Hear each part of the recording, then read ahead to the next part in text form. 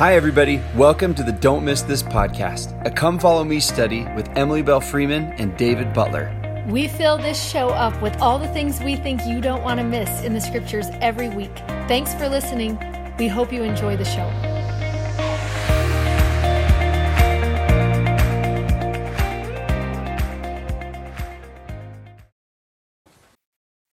Hi, everyone. I'm Dave Butler. I'm Emily Freeman. Welcome to Don't Miss This. This is our scripture study podcast. We moved through the New Testament this year.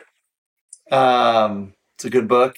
We're just about to finish the Gospels, which have been amazing. This is the last of the Gospels.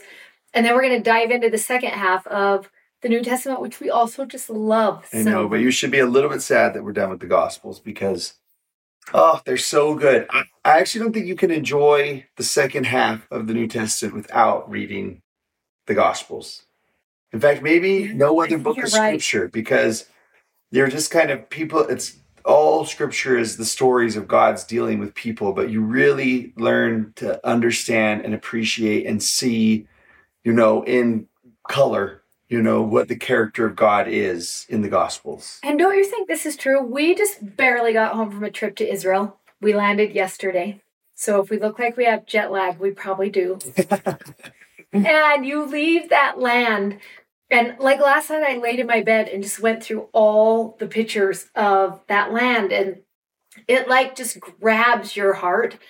And as I was doing that, as I was going through, it reminded me of this that I keep right in my bedroom, which I just gather things. Every time I go to Israel, I just gather things from Israel. Look, hold some, because it's just so fun to think. And if you're listening to the podcast, she's holding this big jar that's just full of... That's your favorite thing. Things. It is. This thing. Yeah, the yarmulke from the Western Wall, and it's got... I've got some sand from the beach in Magdala that I love, and rocks from everywhere. There's a piece of wood from Mount Carmel, because that's one of my favorite places to visit. That when I go through and start pulling things out of here, it's just memories come. Doesn't that happen for you too? Mm-hmm. That you're every single thing you're like, oh, I remember this. And it makes me want to do this at the end of the Gospels, this same exact thing. Yeah. Where you're like, I just want to flip through instead of the pictures. Or go put my hand in the jar and start pulling out rocks. I just want to flip through the pages of scripture and think, what are my memories from this time through the Gospels? What do I want to hold on to?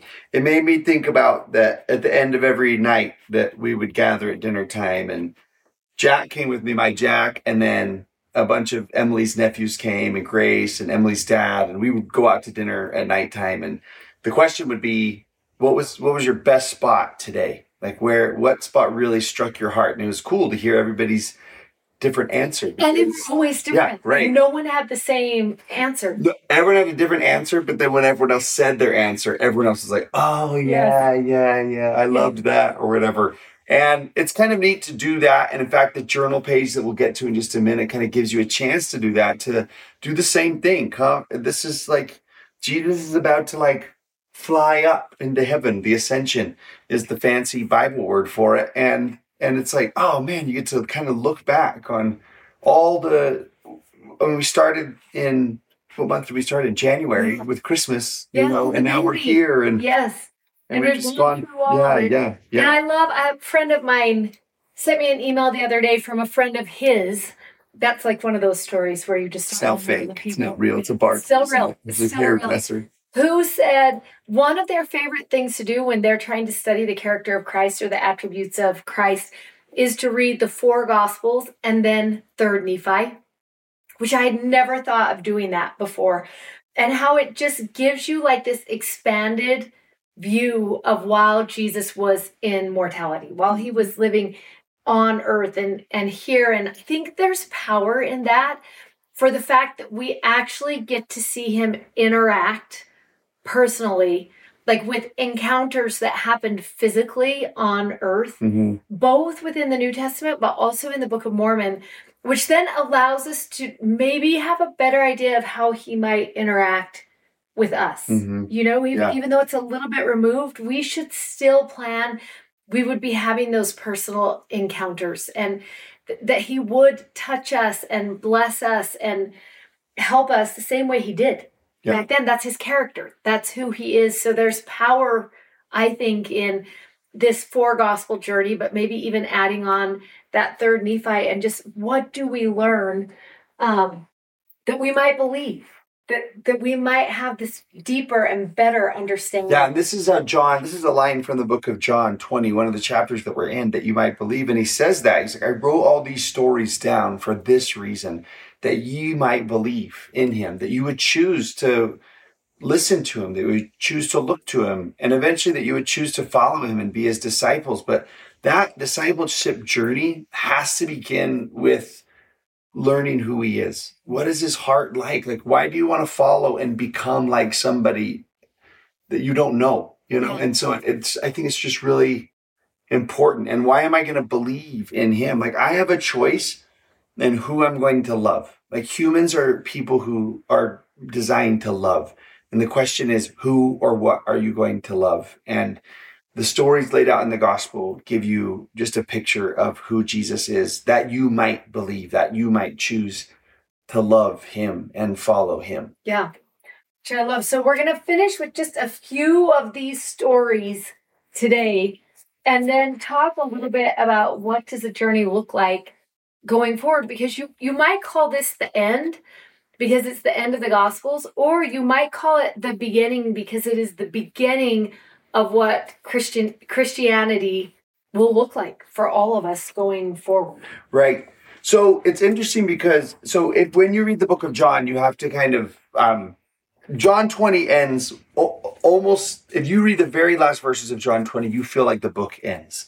And many other signs did Jesus do in the presence of his disciples, which are not written in this book. But these are written that you might believe that Jesus is the Christ, the Son of God, and that believing you might have life through his name.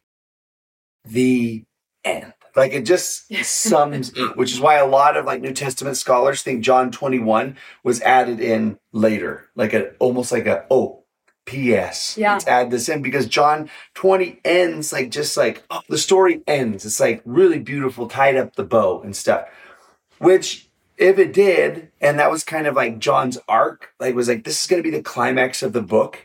It's interesting that the story that ends up being the climax of the whole book is the story of Thomas.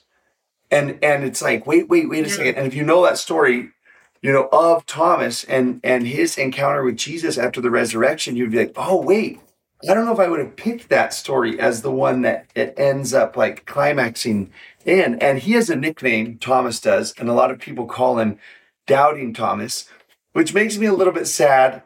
We've done this verse already, but can we just jump back to John 11:16, when Jesus is going to go into Jerusalem, and Thomas says this, then Thomas, which is called Didymus, said Thomas unto his fellow disciples, let us also go, that we may die with him.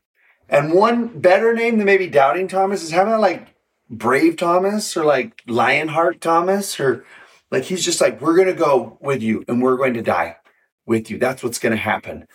And then you get to John 20 after the resurrection, and you have this story of all the rest of the disciples are all gathered together, and Thomas, for some reason, isn't there. We're not sure why he's not there. He doesn't say, but he's not there. Dinner. Yeah, whenever. And it's he's just and he gets back, and everybody's so excited. And you won't believe what happened while you were gone. Yeah. And it's just what?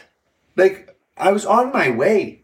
So could he have waited 10 minutes or 20 minutes or however long that was? And I always just think through what, as everyone else is you have those times when everybody's gone on a trip together and they start talking about all their memories, and they're laughing with their inside jokes, and you're sort of laughing along with them, but you're not in on it. And this is the greatest moment in the history of the world, and he got left out and he got forgotten. And you can't help but think, what did he think? Why did I get overlooked? How come everybody else got a visit? I'm the only one that I did, And it's one thing if one person got it and everybody else heard from that one person. Yeah, but it's backwards. Yeah, everybody else did. And he's sort of well, he didn't come see me, And he's in that place for 8 days, it says. That for 8 days. But he says to all the disciples, like, except I see in his hands the prints of the nails and put my finger into the print, I will not believe. Like I can't do it. And you hear the like brokenness and bitterness and just that, like, that feeling when you've been left out or left behind or you're not part of, like, I love that what we get to see and hear is not like masked at all. It is unmasked. We get to see Thomas not at his best, where he's like, I won't believe. Like, you can all tell me that that's what happened for you, but unless I experience it for myself, I have too much. Not only do I have doubt, but I'm sad. I wasn't you. Like, I'm bitter that I missed out on that part. And you're all talking about this amazing thing, and that was not my experience. And like, I love that nobody tries to paint a prettier picture than Thomas figuring it out. Yeah, in fact, if you can see if you're watching this, you can see it. This is the same guy who designed the Christus statue, has, all of the Quorum of the 12, and they're in the Rome Visitors Temple also. And go look that up if you want to see a picture of this. But if you can see it, it has this picture. The statue of Thomas is this one, and he's sort of got like his hand up to his face, just sort of like, or whatever. And almost like, I love the honesty of that face, which is why I wanted to rename him Honest Thomas, where it's just like, hey, at some points in your life, you have all the bravery and the courage in the world. And other spots in your journey, you have times where Thomas did, where you felt left out and forgotten and a little bit bitter and said, well, I just don't think I can believe. I don't know if I can. And bitterness and left outness and forgottenness are really loud emotions. Yes. And they crowd a heart. And there isn't room in that heart, for him to believe. I did this devotional once. I was in Rome for HXP, like looking at a trip. And the mission president said, will you do a devotional for our missionaries at the Rome Temple Visitor Center? And I was like, duh. Like, that's so awesome to do. And so before I was sitting in that, there's just this like rotunda where the Christus is and all those statues. And I just sort of prayed, what should I say? It's going to be in like an hour from now. And I like opened up my eyes right after I prayed, and the sun came through the window and beamed right on Thomas. Like, it was like a spotlight on Thomas. And I remember saying, like, mumbling to myself, well, that was fast. I was like, usually I have to like hum and haw over and think, like, what should I? And it was so funny. It was like on Thomas. And I thought about how neat that was, that he was one of the 12. And inside Jesus's inner circle, and as you move into Acts, he'll just continue to like be a great leader in the church. And he, the Thorvinson, whatever, the artist, put him with a square and art because he had tradition says he was a church builder. And I like to think of not necessarily like architecture, but just like he was a builder and a gatherer of people, and that Jesus is going to call somebody who was a doubter. And he's going to use Peter, who was a denier. And he's going to use, Mary, who had devils. And he, you know what I mean? He's going to use these people to be his witnesses and to tell the story moving forward. And I think we forget this. I was talking to one of Grace's friends the other day, who's kind of been going through this faith wrestle, is what he's been having. And as I was talking to him, I was like, I actually love people like you so much. I love people who want to ask the deep questions, because it seems like it in the place of deepest asking is where the believing begins. Yeah. And I love that he was like, I'm going to go to the place that really makes me have to start thinking this through and then come up from there. But I just think there's something really powerful in that. And what you bring to the table, if you've been one of those people, what you bring to the table now as a witness is so powerful because of the wrestling. Yeah.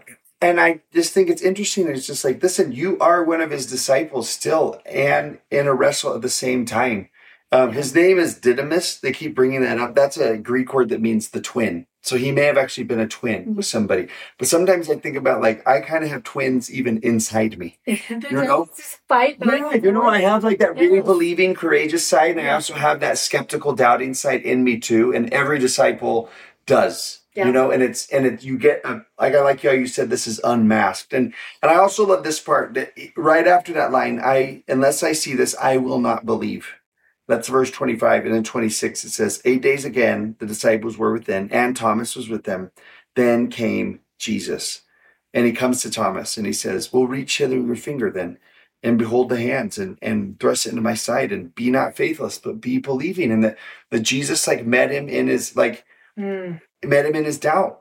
And he just said, okay, then let's then touch the hands then. Yeah. And be believing. Yeah, he doesn't gloss over it. Right. And I love when you just put those two lines together that you read, where it says, except I do this, I will not believe. And I always love to put right after that, then came Jesus. Yeah. You know, in that moment where some people might be like, well, then choose to not believe, and that's the end of your belief story. But I love it when he says out loud, I will not believe, the very next thing that happens is Jesus came. Jesus came. Yeah. And not only this, he doesn't ignore Thomas's doubt. Mm-hmm. He doesn't ignore the questions. He doesn't say, like, Thomas, you should never have asked that. He's like, okay, I heard you. You want to touch my hands? Here, touch. You want to see in the wound in my side? You want to feel it? Like, he takes time to go through Thomas's doubt and let it turn to belief. And don't you just think, should we be better at that? Should we be better at sitting with people in their doubt? Yeah. And letting them experience him. Right. That's what they don't necessarily need answers to their questions. They just need to experience him. Yeah. And it's neat that, again, here's like the story culminates with this one person who says, I have a really hard time believing this story. And Thomas almost can become those people's like, mascot disciple or something. You know, one of my kids kind of has is like a little bit more like this, and they want to say, that's okay, there's actually room for you in the room. Yeah. That's why I thought that was cool. That spotlight came through and just showed on Thomas, one of the 12. Yeah. He's there as one of them. And it's just like, oh yeah, like there's room for people who struggle with belief inside the gospel of Jesus Christ. In the kingdom. Yeah. Okay, this next story is at the end of the book of Luke. And again, you have other disciples who are going to kind of remind you a little bit of Thomas as these two, and they're walking on their way to this city that's called Emmaus, and it's sort of near Jerusalem. We have a good friend who lives over there, and she's planning a girls' camp where all the girls are going to take the walk to Emmaus. And I'm like, why did we not get invited?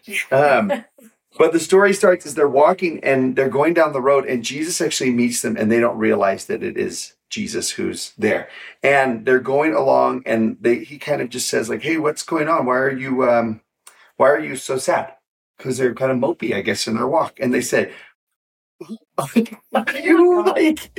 not been in Jerusalem the last couple of days? Like, a lot has happened. And there's this guy, and his name is Jesus of Nazareth. And then in verse 19, they say a couple phrases like this: who was a prophet, mighty in deed and word in God. And it's just interesting. I was like, oh, why did you decide to use that past tense word? You know, and that's easy for me to say on my side of the resurrection, you know, but it's just like, it was that idea of like, is the story over?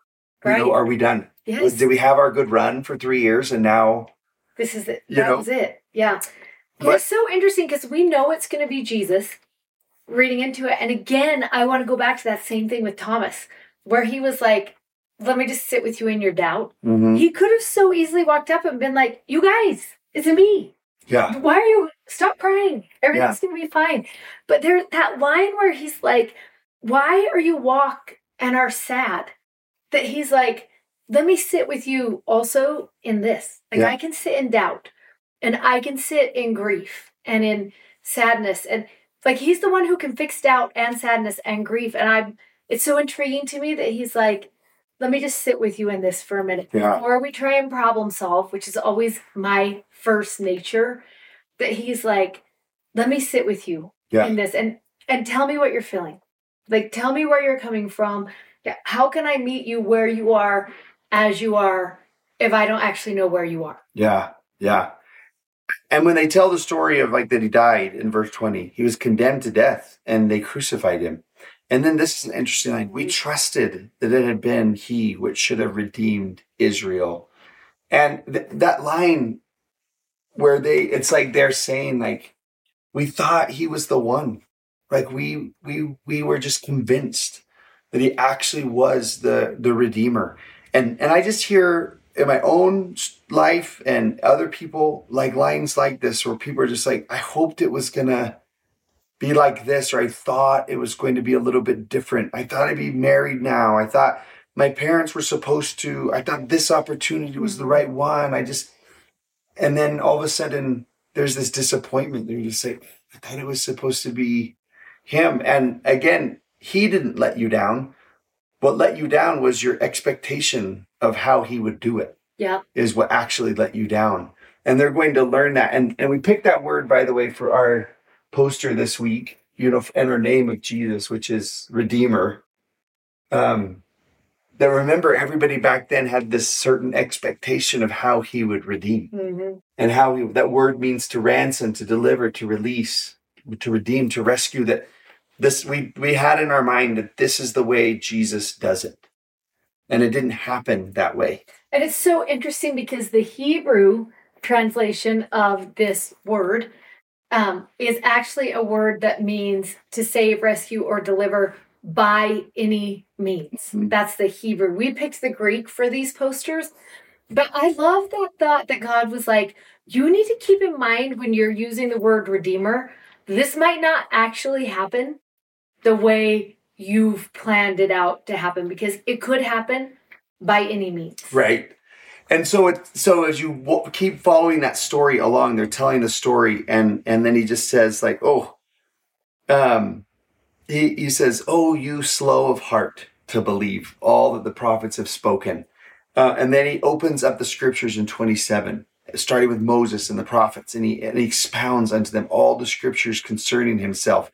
And they get to this village, it says, where they were going, and he made as though he would have gone further. And I think that's interesting that Jesus is like, he was ready to keep going with them, but maybe they weren't quite ready yet. And he's just like, okay, if you want to stop right here, then if you need a break, okay, we can pause a little bit. And they sit down for a meal. And he says he takes bread and he blesses it and he breaks it and he gave it to them. And then 31, it says, and their eyes were open and they knew him. And then all of a sudden he disappeared, which is crazy. But then this line in 32, and they said one to another, did not our heart burn within us while he talked with us by the way and while he opened to us the scriptures? And I love thinking about this story that it actually takes them looking back to realize that he had been there all along. Like all through this story, Jesus was with them and he was working with them and he was listening to them and he was healing their hearts and he was helping them believe, but they didn't recognize it until they had a chance to look back on the story. And I think that is really important for us as disciples, that they've just gone through a major tragedy and they're in the spot of disappointment, and those are really loud emotions. And there's not maybe room in their heart to believe, but as they looked back, they realized, oh, he was actually there all along. And I think that's a helpful practice for disciples, to take time to look back on experiences and to see him there. Too. And now you're making my mind have the most interesting thought, which I'm going to keep you in suspense for 1 second, because it actually is so awesome what is happening here that I've never realized before until right now while we're reading. But I'm going to take you in here before we talk about it, because then another person who's going to have an experience is Mary. And we love this story of Mary's. We're going to go into John, and it's going to be chapter 20 again.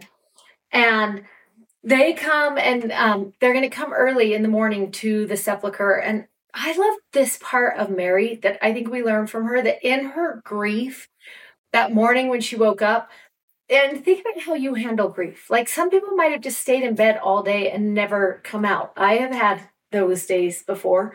Or you might have thought to like gather with everyone else who's grieving. Sometimes that's what brings comfort. And I find it so interesting that for her, she was like, I just have to go to the place where I saw him last. That's where that's where I'm going to go to grieve, is to the place where he is.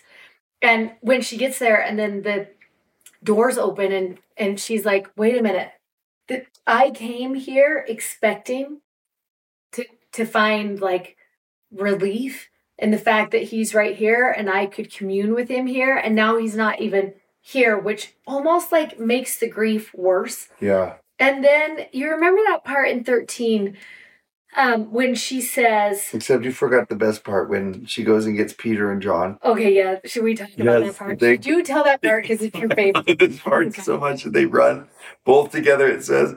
And John's writing it, and he calls himself the other disciple, or the one Jesus loves. Like, that's the name he gives himself. But it says, and they ran both together, and the other disciple did outrun Peter and came first to the sepulcher. Like that, this is the resurrection story. This is like what makes Christians Christians. And this detail has nothing to do with whether Jesus is Savior and Redeemer of the world. But I love that John writes it. He's just like, I won. And I beat him. I beat him to the sepulcher. That's like awesome. So we love that part. And there's some of the best paintings in the world of those two running to that tomb. Oh, yeah. That I'm like, oh, just that like look on their face of like, could this be real? Yeah. And then they leave to go back to talk to everyone else about it. And Mary's there and she turns herself and she sees Jesus standing and she doesn't know that it's Jesus. And Jesus says to her in 15, woman, why weepest thou? Whom seekest thou? There's this one line I love. She's supposing him to be the gardener. And I just want to think about that for a minute. Because the last time Mary saw Jesus was on the cross. And in that moment, he was the Savior. That's who he was. That's the picture that is painted of him, which is rescuer and deliverer and healer of wounds, and that promise of salvation that is just so clearly marked by the victory of the cross. He was Savior in that moment. But I love that on this morning, immediately her mind is like, I think he's the gardener. And this is why. Because he actually is. And my mind wants to think about, what does a gardener do? And he provides growth and increase and transformation. And this becomes the story of exaltation. It's that grace that now is going to come and make us to become. The cross helps us to overcome. But this gardener, this risen Christ, is going to help us to become something. And I think it's so awesome when John is like, she thought he was the gardener, because in my mind, I'm like, oh, he is. Yeah. That's actually true. And how neat that is as you move into like the second half of the New Testament is really like the initial story that all the apostles are going to tell is Jesus, suffered on the cross, died, and overcame death and sin, and the victory's been won. Yes. That's the initial message. And then their message right after that is, okay, now he'll nurture you and help you to grow and to transform you and increase your capacity. And it's going to be this becoming that is the second half of this story, which I think there's so much just in that one verse. But then she says, tell me where you've taken him, and I will take him away. And then Jesus saith unto her in verse 16, Mary. And it's as soon as he says her name that then she turns herself and says Rabboni, which is to say master. And she knows who he is. Okay, now this is what my brain is thinking right now. Think how interesting this is. He could have just waited at the tomb for everybody to come. And when they came, he could have been like, go get all the apostles and bring them here. Mary, go get my mom. Go get everybody. Bring them back. I'm just going to stand here and wait until you're all here so I can tell you, like, it worked. I rose again. But it's so interesting that's not what happened. He met two people on the road to Emmaus, and how did they figure out it was him? What was their encounter? Through Scripture. Mm-hmm. He met Thomas in his doubt, and how that encounter for him was being able to touch and feel and experience the atonement of Jesus Christ, like literally experience it. Yeah. And that's how he came to know. And for Mary, it was at the tomb. That was her encounter. In a And it place was of him weeping. calling Yeah. her name that she was like, oh, now I know. And now don't you want to go through every person and be like, okay, why did he have one-on-one encounters? He could have gathered the whole group and just been like, here's what happened. Here's what's happening next. But for some reason, everyone has this individual experience Yeah. that's like Suited. to Yeah. their particulars and conditions in that moment. Are you in a place of doubt? Then your encounter is going to be that. Are you weeping? Then your encounter will have to do with that. Are you walking and you're sad? Here, let me come into that part of your story. And I think there's a really important, like, understanding here that he's going to meet each of us as he witnesses who he is as the Redeemer. He's going to meet us in our story, whatever it is, and our encounter will be suited to our story. Do you think that's true? Oh, sure. I think that's, and then I was just thinking about John's, because John says he walks into the empty tomb, sees the napkin laying there, and it says, and he believed. Like John doesn't even see him before Yeah. That's his personal, That's he's all just he like, oh, all I needed to see was that. And there's something about it suited to what he would see and understand to know, oh, yes. you told me this would happen and I believe you. I just put the pieces together. Yeah. And, Yes. That you love that it's so individual, even at the very end. right. It's still so individual. Which when I did that little devotional and that the spotlight came on Thomas, it made me look at the rest of them and think that same thing. Where it's just like, oh, if you're a little bit like outspoken and ambitious, there's a place for you in the kingdom. There's him. If you're a little bit on the doubting side, there's a place for you in the question asker guy. There's a place for you in the kingdom. If you're a little bit, rash sometimes, you just look at everybody's like story and you just see like all the statues are all like white marble. So it makes it look like, oh, there's a cookie cutter approach to discipleship and kingdom life. But that's actually not true. Oh, that's just the only material that looked pretty enough for the sculptor. So don't get tricked by that. Yeah. It's neat to see so many different stories of these witnesses to see like, oh. And their encounters. Right. They're also different. Right. And we love, at the very end, John chapter 21. This is probably one of our favorite chapters in Scripture for so many reasons. We could teach this one chapter for 4 hours, but we're just going to pull out one part that we love. And this is what happens in this story. And I love that it also is so human. It's so like the apostles that had all these moments that even had these encounters. And then they're like, okay, well, now that was the best 3 years. Yeah. Yeah. It's like graduating from high school. That was a really good time. We look at the photographs, we look at the memories. It was so good. But now what do we do with the rest of our life? And Peter's first inclination is we just have to go back to what we know. And that's feeding our families. And we're fishermen. And so this was like a really great chapter in our book. But now we go back to fishing. Yeah. And they all get out there and they're fishing and they fish all through the night and they don't catch anything. And when morning comes, Jesus stands on the shore, but nobody knows it's Jesus, which becomes an important part of this story. Did you put a picture in? Yeah. And nobody knows that it's Jesus. And then he yells out to them, have you caught anything? And they say no. And then he says, cast the net on the right side of the ship and you will find. And I can't help but go back 3 years earlier to a night of no fishing. And the same people in the same boat and a guy standing on the shore that is like, did you catch anything? And, this just the thought of like, and when he's like, put your nets on the other side, how many of them are like, oh, wait a minute. This like feels super familiar, I love that part. And then they can't even draw him in because of the multitude of fishes. And you love the disciple whom Jesus loved. Remember the one who only needed a napkin says to Peter, it is the Lord. Like it has to be. And you love that Peter, as soon as he hears it's the Lord, girds his fisher's coat unto him and casts himself into the sea and just starts swimming. Like, I love that he's like, I know what to do when I see Jesus, get out of the boat. That's the lesson that I have learned. And he just starts swimming, and everyone else who's more responsible is bringing the boat to the shore with all the fishes with them. And they get up there, and at verse 9, as soon as they come to land, they see a fire of coals and fish laid and bread.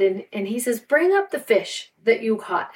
And then verse 11 is such an interesting verse that happens, because it says this: Simon Peter went up and drew the net to land full of great fishes, 153. And for all there were so many, yet was not the net broken. And it's interesting that someone counted the fish. Like, why? Yeah. Why did they count the fish? And also that they didn't say in here, and there was like 150. Or there was just under 200. Fishermen, are going to exaggerate. So they're going to be like, well, it's more than 150 by 3. So let's say it was just less than 200. And why? Why 153? And we were wondering this at one point. And we were in Israel. We were actually teaching on the beach, on the shore of Galilee, this story. And our good friend Elon, who is an Israeli guide, he's Jewish. And he was listening to us teach, and he said, I have something that I could add here. And so we were like, okay, if you could see the document in my notes that has Elon's name at the top of it and how many pages of things Elon has taught us. And this is one of my most favorite, because he started reminding us how you can use numbers to portray words in Hebrew. That's just really normal. That, like how we would go through and we would be like A, B, C, D, E. In Hebrew, they also would be like, oh, you can use a 1 for A, a 2 for B, a 3 for C. You could do that. And then you can add up those numbers if you want to. And so if you were to add up the numbers, it would count as this. And he had said to us, so if I say 4, I could be talking about the letter D in the American alphabet, if you wanted to do that, because D is the 4th letter of the alphabet. So I could do that. But I also could say to you, the word for father in Hebrew is Abba. And so you would say the A would be 1, the B's would be 2, the other A would be 1, that would equal 4. The number 4 can actually equal father. That would be true, he was telling us. And so he said, let me tell you about the numbers 153 in Hebrew. And he said, you could write those down, 153, and it could be a sentence, or it could be a word. And in Hebrew, and I've told you this a million times before, every word can have 20 different meanings. And so he said, this could be true, or it may not be true. And when you Google this after, there will be some people who are like, yeah, this is what it could mean. And some people will be like, no, that is not what it means. And I'm just going to tell you this. I love Elon. When I was standing on the beach that day, and he started pulling out all of his charts with numbers and letters, and he started explaining this to me, I was like, I'm going to love this story for the entire rest of my life, because I love him. He said, one option for the numbers 153 is to spell out the sentence, I am the Lord. And it's because those numbers 153 can be Anai Elohim. That's what they could spell out. By number, it would add up to 153. And he said, I actually think there's some merit in this in your scripture, because he said, read the verse that comes right after that 153. It says this: Simon Peter went up and drew the net to land full of great fishes, 153, and for all there were so many, yet was not the net broken. And then in verse 12, Jesus saith unto them, come and dine. And after that happened, none of the disciples asked him, who art thou? Because they knew it was the Lord. And Elon said, I think it was because when they said 153, it was him saying, I am the Lord. It's me. Yeah. I'm here again. And as we sat there and listened to that, I had a dear friend on the trip with me. And I had said, this story makes me want to count my 153 moments in my life, my 153 moments, those moments where it is like the fingerprint of the Lord on that miracle, on that thing that happened right then when he was like, throw the nets out, and then they bring him in and there's too many, and John's like, I think it's the Lord, and Peter swims in and they pull the fish up and they count them out and there's 153, and all of them are like, it's the Lord. It has to be. Yeah, and it's kind of this idea of, well, you see like a lot of those miracles are repeat ones. Yes. It's almost like a message of like, listen, the miracles aren't over. You're gonna keep seeing them happen. So keep counting them. Yes. Like keep watching for them. Count the fish. Right. Somebody needs to count the fish. That's how you're going to recognize and to count that miracle. And when I got home, my cute friend came over to my house and she said, I gathered so many beads from Israel while we were gone. And she said, I put on yours 1 silver bead and 3 silver beads and 5 silver beads because I want you to count the fish. This 153 bracelet, I want you to count the fish. And we came home and we were like, don't you want to wear a bracelet of the miracle you need right now in your life? Like, don't you want that, being able to just like, I got to hold on to what I learned from John 21. I've got to hold on to the story of the woman who touched Christ's robe.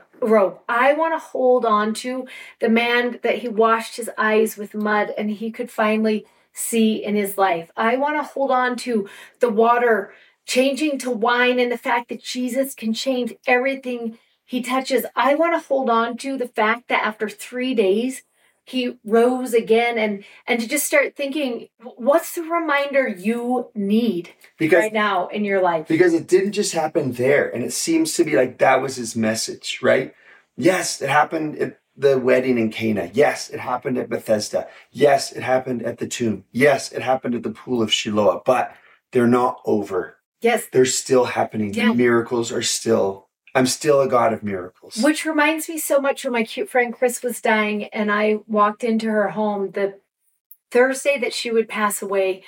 And actually, no, it was 2 days before that because I walked into her home and she could still talk to me. And I remember opening her front door and thinking there will be no more miracles. Well, she had no idea I had thought that when I walked in the door, but I just knew the signs were there. Yeah. This was the end. You know, it was. We're about to seal the tombs. Yeah, that's what it felt like. And I walked in and sat on her corner of her bed, and I was kind of trying to catch my emotions because I was trying to be super like positive when I was there at her house. And I sat down, I told her it was me, and then I sat down and I was just trying to like gather myself. And she said, without knowing anything, the miracles only get better.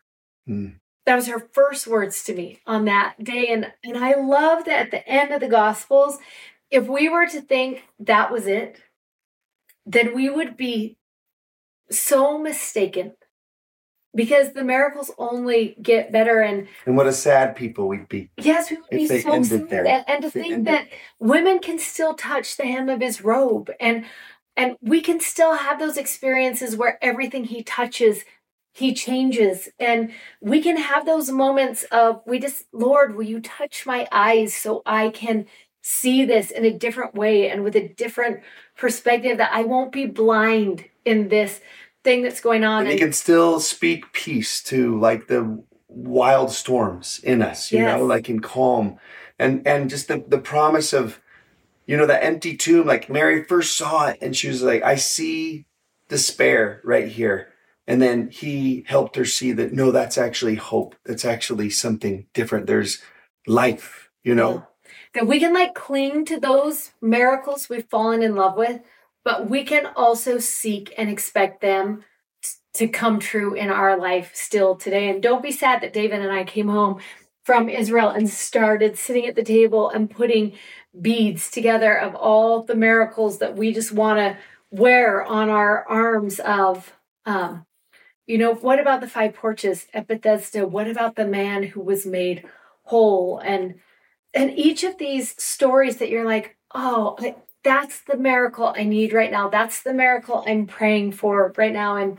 And maybe, spoiler alert, those bracelets will eventually make themselves into a real live, something you could wear on your arm one day. Yeah, that's a sneak peek, everybody. So we're They're in the works, we should say. Yeah, and I love as you end up these stories, this moment of like taking your time to go through and say, okay, who is this Jesus I've come to know, and what do I want to remember, and what have I gathered of him that I want to keep?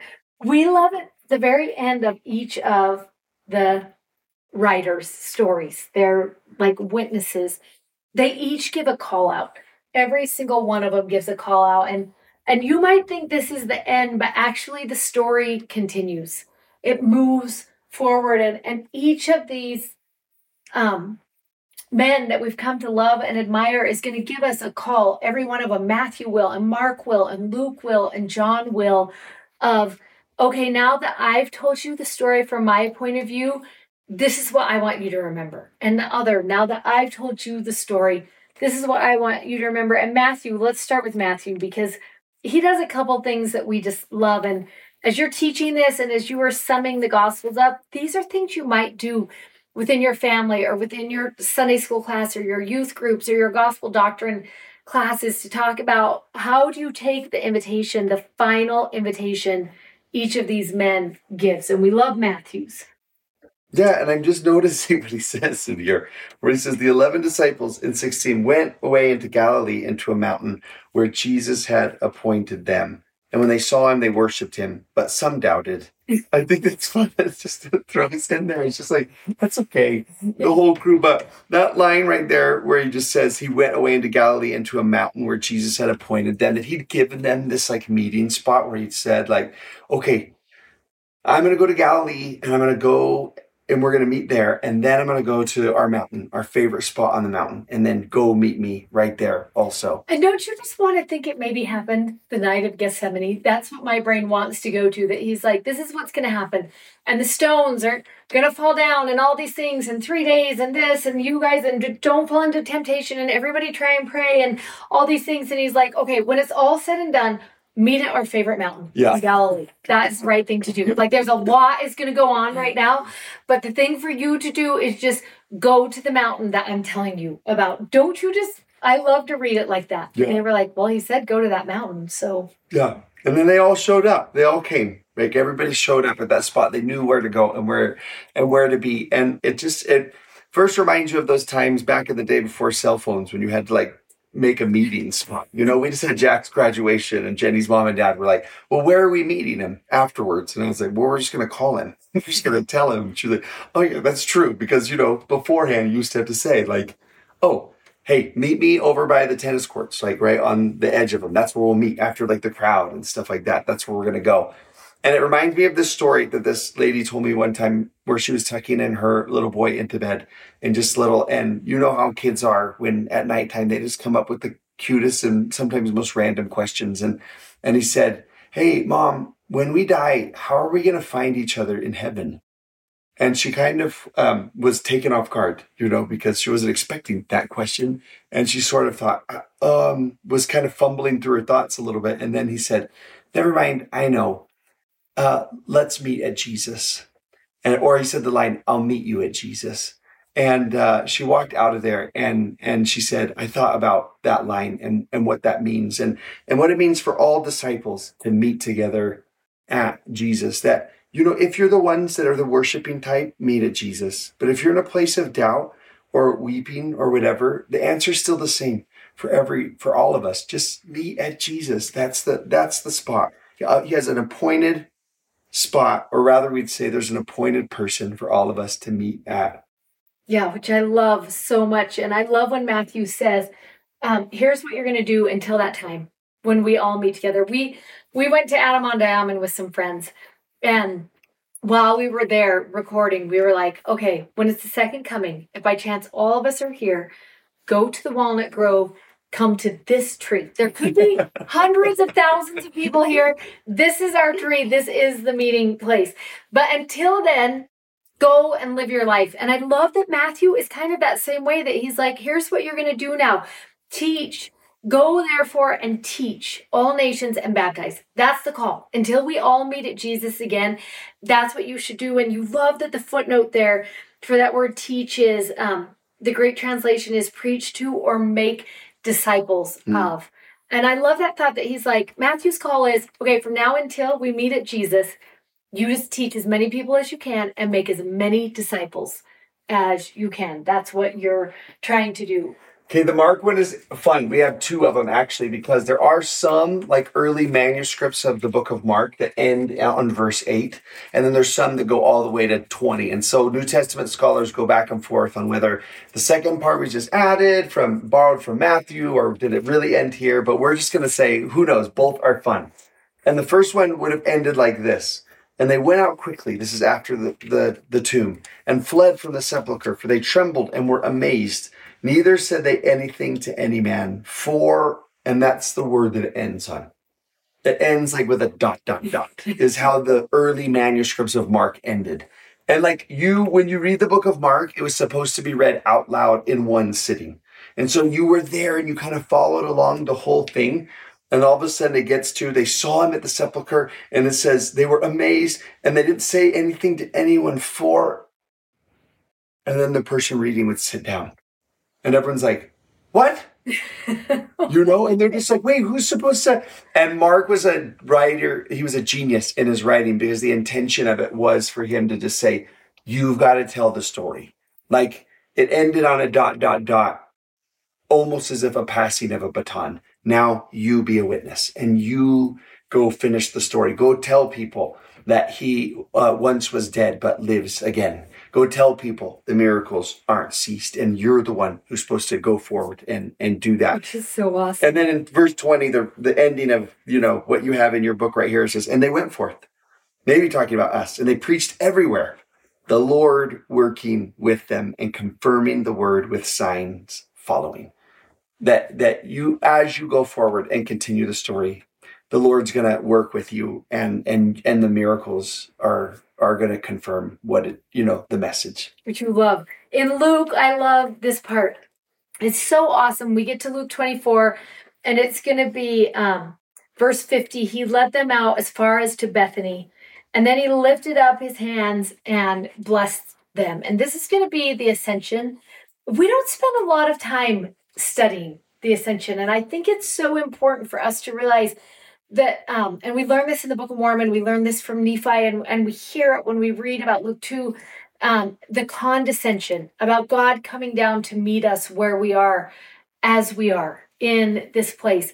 But it's also important for us to remember there was an ascension as well. It was the Lord going back so that he could lift us up to where he is, as he is. And there's so many important lessons in that final moment as he gets ready to go. And don't you just wish you could sit on the hill and listen to him say, okay, these are my final instructions to you. And then at the very end, when it says, and he lifted up his hands and blessed them.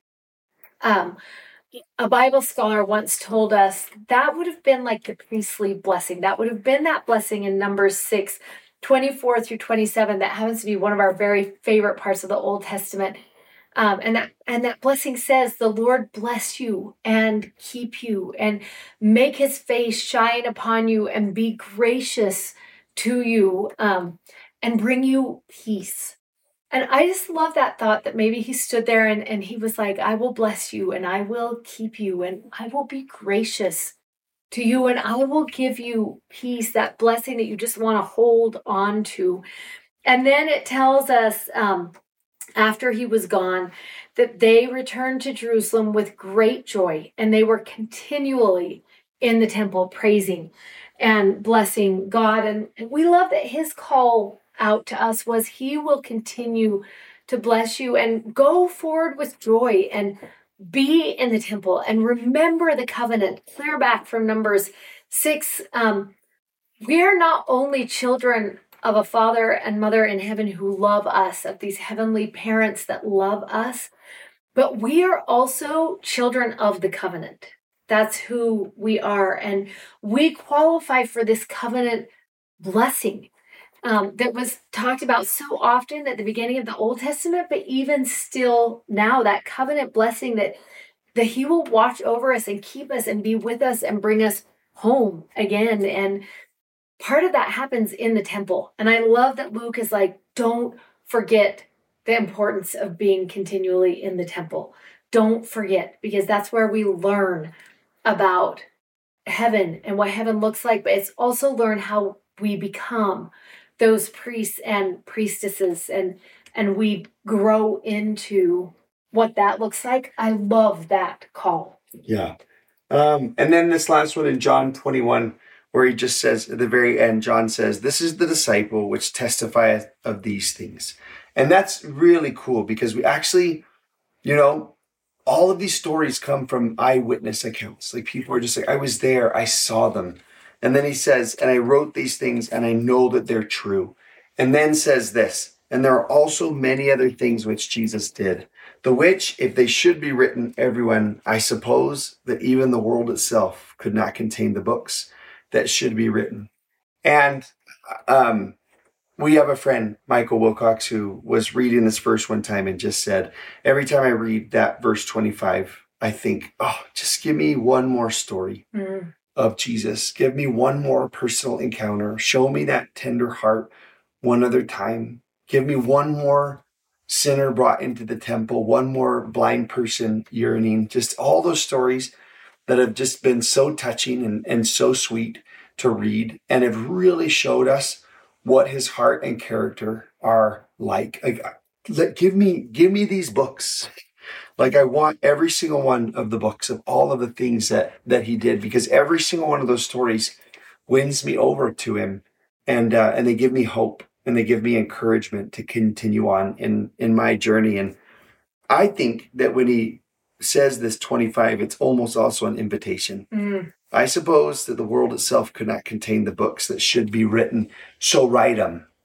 And I think those stories are ours now to tell. Yeah. Let's fill the books, right, of the stories of Jesus. Can you imagine that there will be a day when we will all sit around and we'll remember these. Remember that one time when that lady reached out and touched his robe and she was healed immediately? Remember that one time when Peter walked on water? Do you remember that one time, when everyone's talking about that? And I will say, I remember that one time when he showed up in my room in Draper, Utah, and you'll be like, oh, I remember that one time when this, and each one of us could write.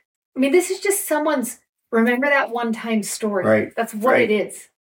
And we all could add to this. And I love that John invites us to. He's like, write your story, put it in here. What's your evidence of him? What's your encounter with him? What did that look like? Like, fill the books with all of those. And our page in the journal, the work page, that I think would be so awesome on your own, with your family or a class or something like that, is 2-part. And the one is look over the Gospels and what was your favorite story? Like what's the one that just like, if you had to pick one, and people will want to pick 3 and they can, and that's fine. Right. But what was the one story that's there? And then now write, where is he showing up in your story? If you could add to the books, if you could add your story, which story would you add into that as well? And people can keep them to themselves if they want, or have a chance to maybe share some of them. You can just pick any way that you'd want to do that. And I think that it's just so awesome for Jesus to, before he flies up into heaven, he promises them, blesses them, and then he just says, now go tell the world about me.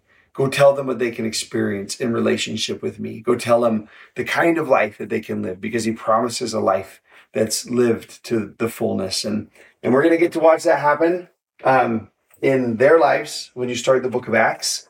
But it'll be much more thrilling to see that same Jesus and those miracles playing out in our own lives and stories. Yeah. So we're excited. So many good things. See you next week. The book of Acts. This audio was taken from a YouTube video from our YouTube channel. You can find us on YouTube at Don't Miss This. Also, sign up for our newsletter at don'tmissthisstudy.com, and you can follow us on Instagram at Emily Bell Freeman and at Mr. Dave Butler. Thanks for listening. Bye.